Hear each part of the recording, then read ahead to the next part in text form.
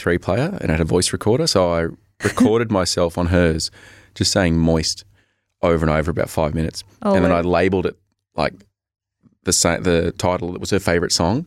And she's at work and she's like, you can sort of headphones in and she's looks at me like, so I know it's playing. And I'm just like, moist. That's good. Yeah, I lost that job.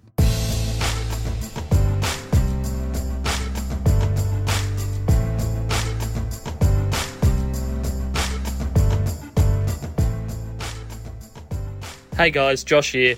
Today is part 1 of a conversation that Mel and I had with David Kineen, a comedian and super awesome dude from Wagga Wagga. Let Dave know that you heard the episode if you like it. Let us know, potentially, if you really liked it. And you can go to punchingsideways.com to share the show, listen to the show, and also support the show with the Buy Me a Coffee button. Okay, this is Dave Kineen. Really enjoyed this one. And we won't be jumping in at the end, so you'll hear some music that'll just fade away. Unlike the chat we had with Dave, it was all gold. Okay, let's do it. Okay, Dave Kineen, welcome to the studio. Thanks, guys. Thanks for having me. Thanks for the check finally clearing and the pre-approved questions. I appreciate it. We're not paying you. I didn't realise checks for $0 would clear, but that's good to know. I'm memory banking that one. It cost me more to get the bank check than was actually in the bank check. Yeah, negative 27 cents. So this is someone that Mel and I have wanted on for quite a while, and it just, with last year being 2020, obviously it couldn't happen considering the locations of both where you live in Wagga and where we are, but it's finally happened. No, so. I'm just going to say it. He was playing hard to get. He was a little bit, wasn't he? He made me chase you a little. It was actually, was it hard to get, or was it, correct me if I'm wrong, Dave, it was more, why do you want me on there? Yeah, there's a little bit of that. But as also, as you said, you've been wanting on me for so long where a guy and a girl want me to come into their private studio and with a it's locked soundproof. Door. Yeah. No, that sounds completely above board. It does. So, we're going to have to change our pitch. I think for me, I always get in trouble because I run at people with like this level of enthusiasm and I think, no, that's not real. That can't possibly be real. But yeah, so where I saw Dave was just in the comedy realm, but listening to your comedy and sort of the way you speak, I know you're a lot smarter than what the perception of a comedian would be. So that's why you interest me. okay. I don't know whether to be offended by that or not.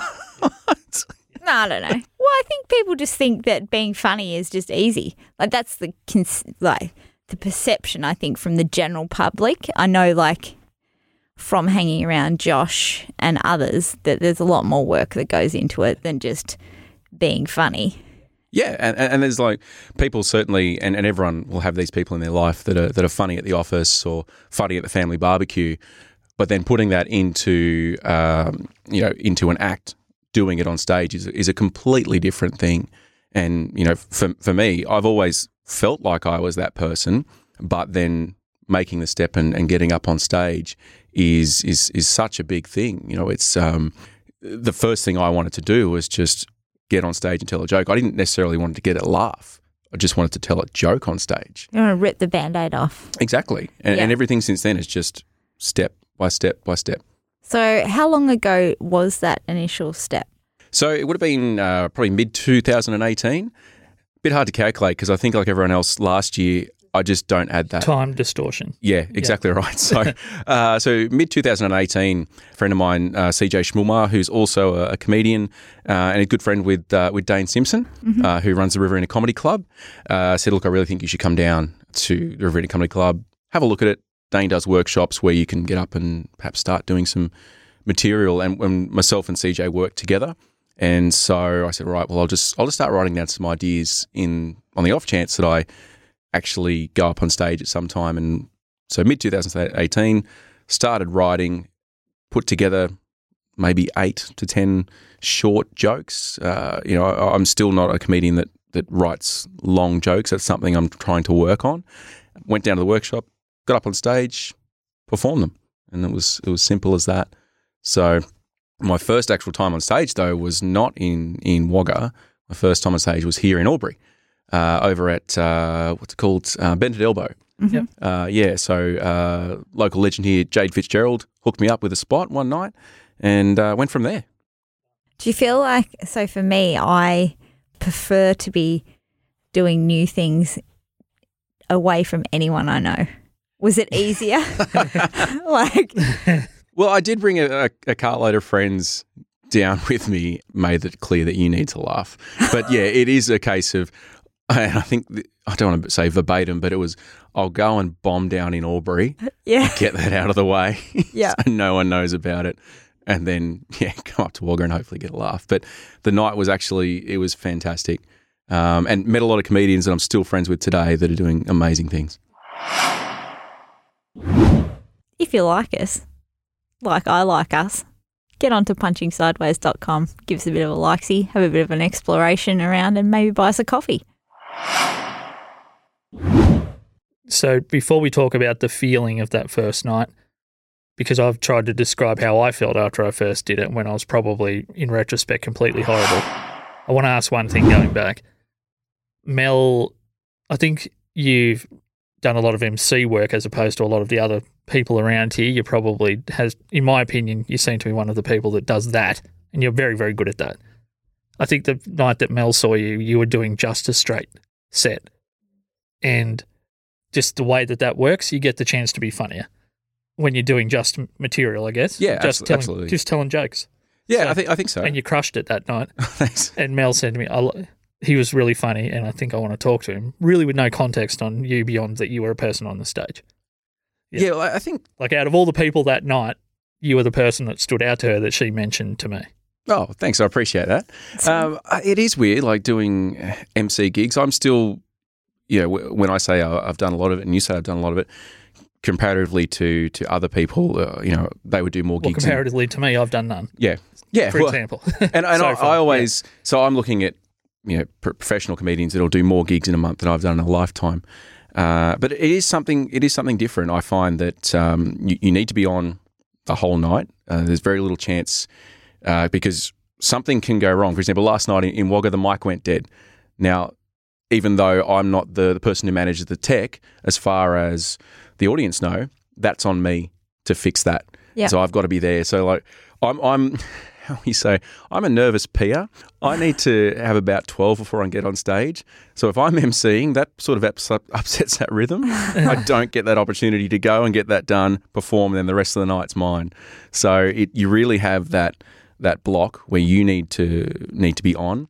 But I do find I get to work with the audience more over time. I can come back to things that we mentioned when I was on stage 15 minutes before. But when you've only got that 5-minute set, I find that it's just your best jokes, put them out there, make them laugh, and get off the stage making them think, oh, no, come back. I want to hear more of that. Yeah. And emceeing is so totally different. As an MC, you're not allowed to have that dead space. Like you have to fill that. So with the mic not working, that's just like very, very like. Just in case Dave doesn't realise, Mel basically does MC work for a job. Okay, yeah. Like does event hosting, and she's really good at it. Oh, thank you, Josh. But I was hosting trivia at Beer Deluxe where the Riverina Comedy Club is now, and all I have no idea about tech, so I'm just learning that now because I need to. Josh is usually the one that presses the buttons and makes my sexy wet voice and all that work, apparently, with all your wet I've never heard it put that way before. Well, I don't think Mel had till I said it. And how was your reaction? I was just like, what? But everything went dead. I had no mic and everything. I was doing like a video clue and it was Kenny Rogers and Dolly Parton, and I was just like, I'm going to have to sing this. So I just was yelling like Islands in the Stream, like trying to just keep the whole thing going. I was like, oh my God. When I think sexy wet voice, I think Kenny Rogers, I tell you that. Oh, yeah. It's definitely not sexy wet voice off mic. So there's, with the MC stuff, because I think that's probably even broader than just doing comedy. People MC all types of different things. Yeah.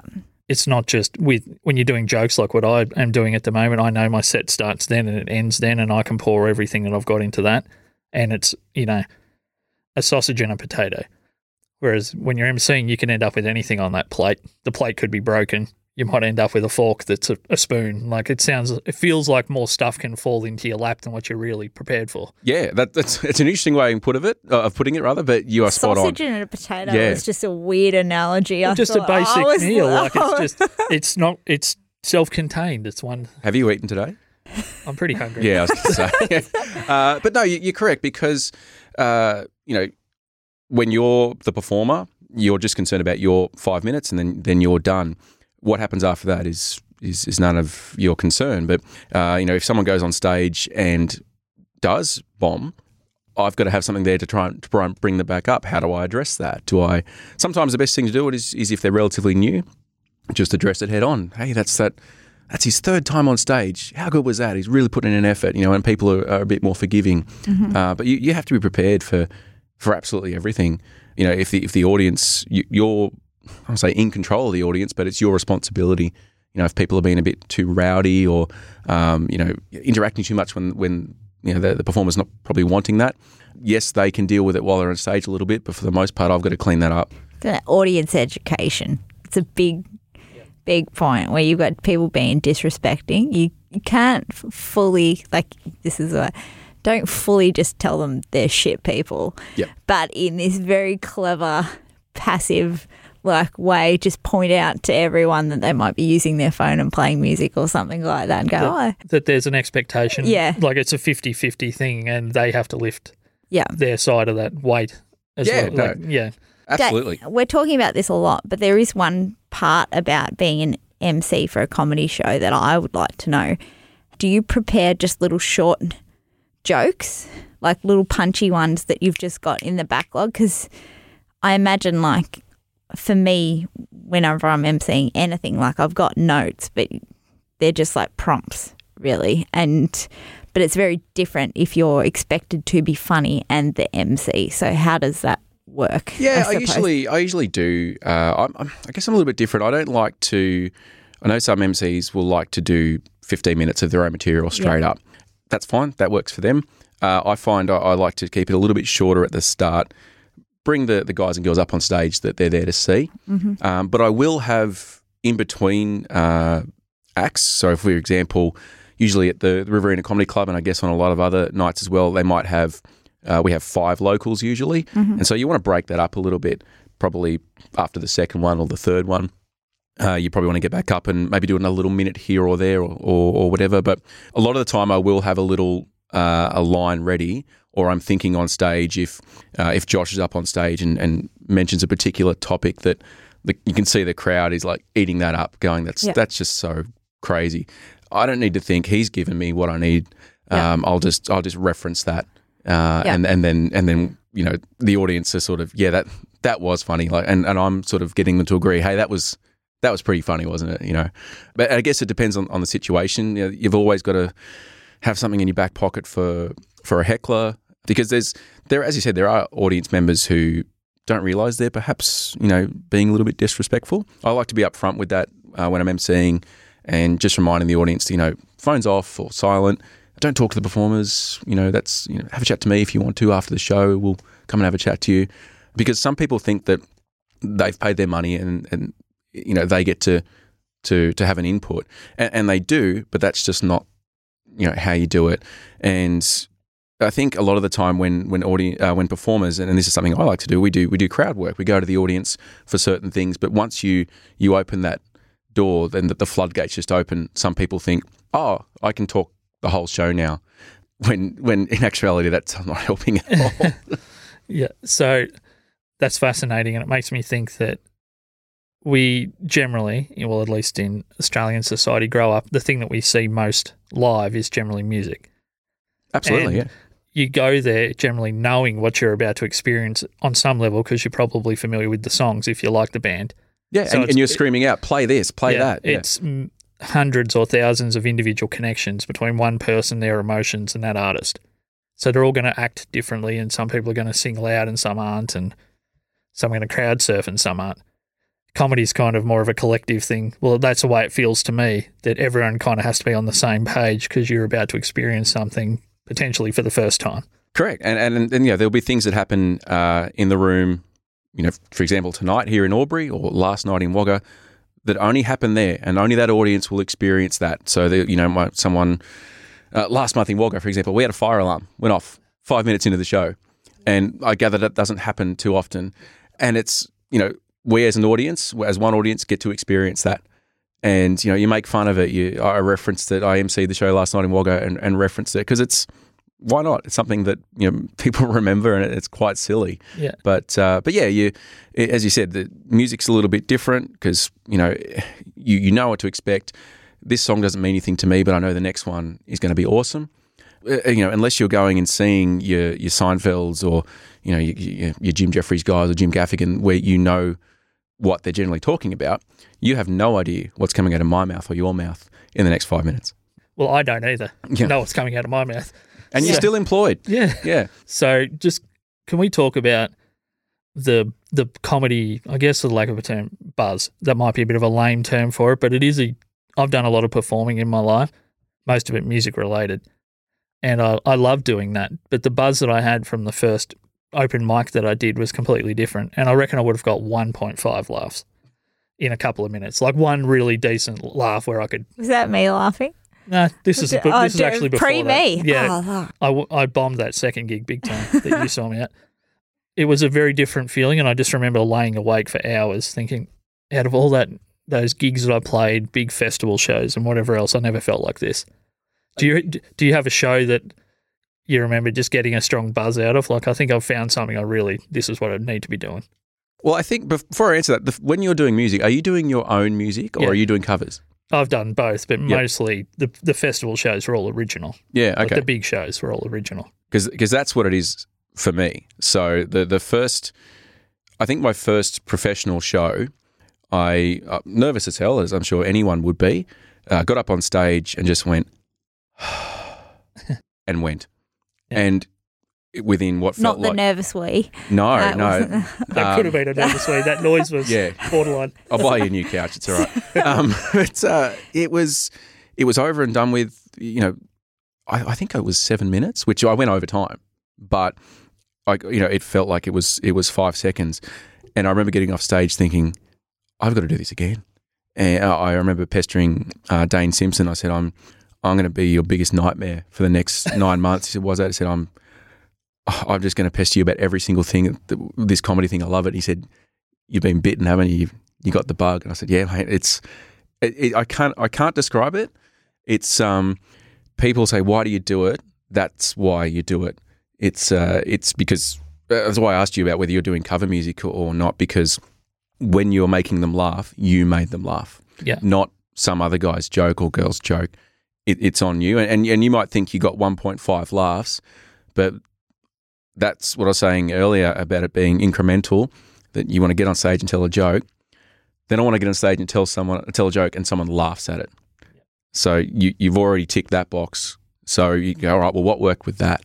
And go from there. So you're well on the way. I think if I had been writing the lyrics and being the vocalist, because that's normally the strongest connection you'll have playing music, is if you happen to be the singer.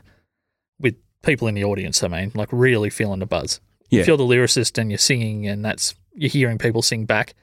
And it's probably too, like, music's a bit more of an emotional connection. Like, you hear a joke, a one-liner, a throwaway, and it's just an instant laugh. It's a reaction. Explosion. Yeah, but a lot of your favourite songs will be connections you formed over time, listening to that in so many different versions, in so many different venues, or it has a special connection with an event in your life, and that's how it's formed. I would think very rarely you'd probably listen to a song and go, have the same sort of emotional reaction the first time you hear it. You might think, oh, it's a good song. I don't mind that. But it'll take, in my mind, a lot longer for you to get there, yeah.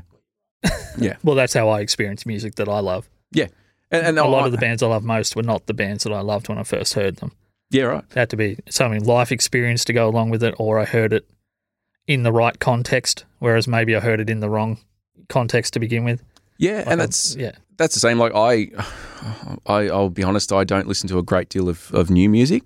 I listen to a lot of the same music I listened to when I grew up. So righto, let's hear it. Give us your list. Top 5. Springsteen, Springsteen. And yeah, fill in the rest with Springsteen. The things like that, the Eagles, I don't want to say So let's just clarify for people who don't know you. You're not, those bands aren't of your vintage in terms of, you're not contemporaneous age-wise. You're quite a bit younger than them. So did you I'm 38. Yeah, so we're the same age. Yeah, so I grew up, sitting in the back seat of the car on the way to school or getting picked up from school, listening to that, That's what I'm looking for. Born in the USA. Yeah. And, Neil Diamond, which, when did he start? In the 60s? But, just listened to that. And it's those things. So I'm listening to the song and, the song's a bloody good song, but it reminds me of that time as well. I listen to the Foo Fighters and that sort of thing. Love the Foo Fighters, but I don't...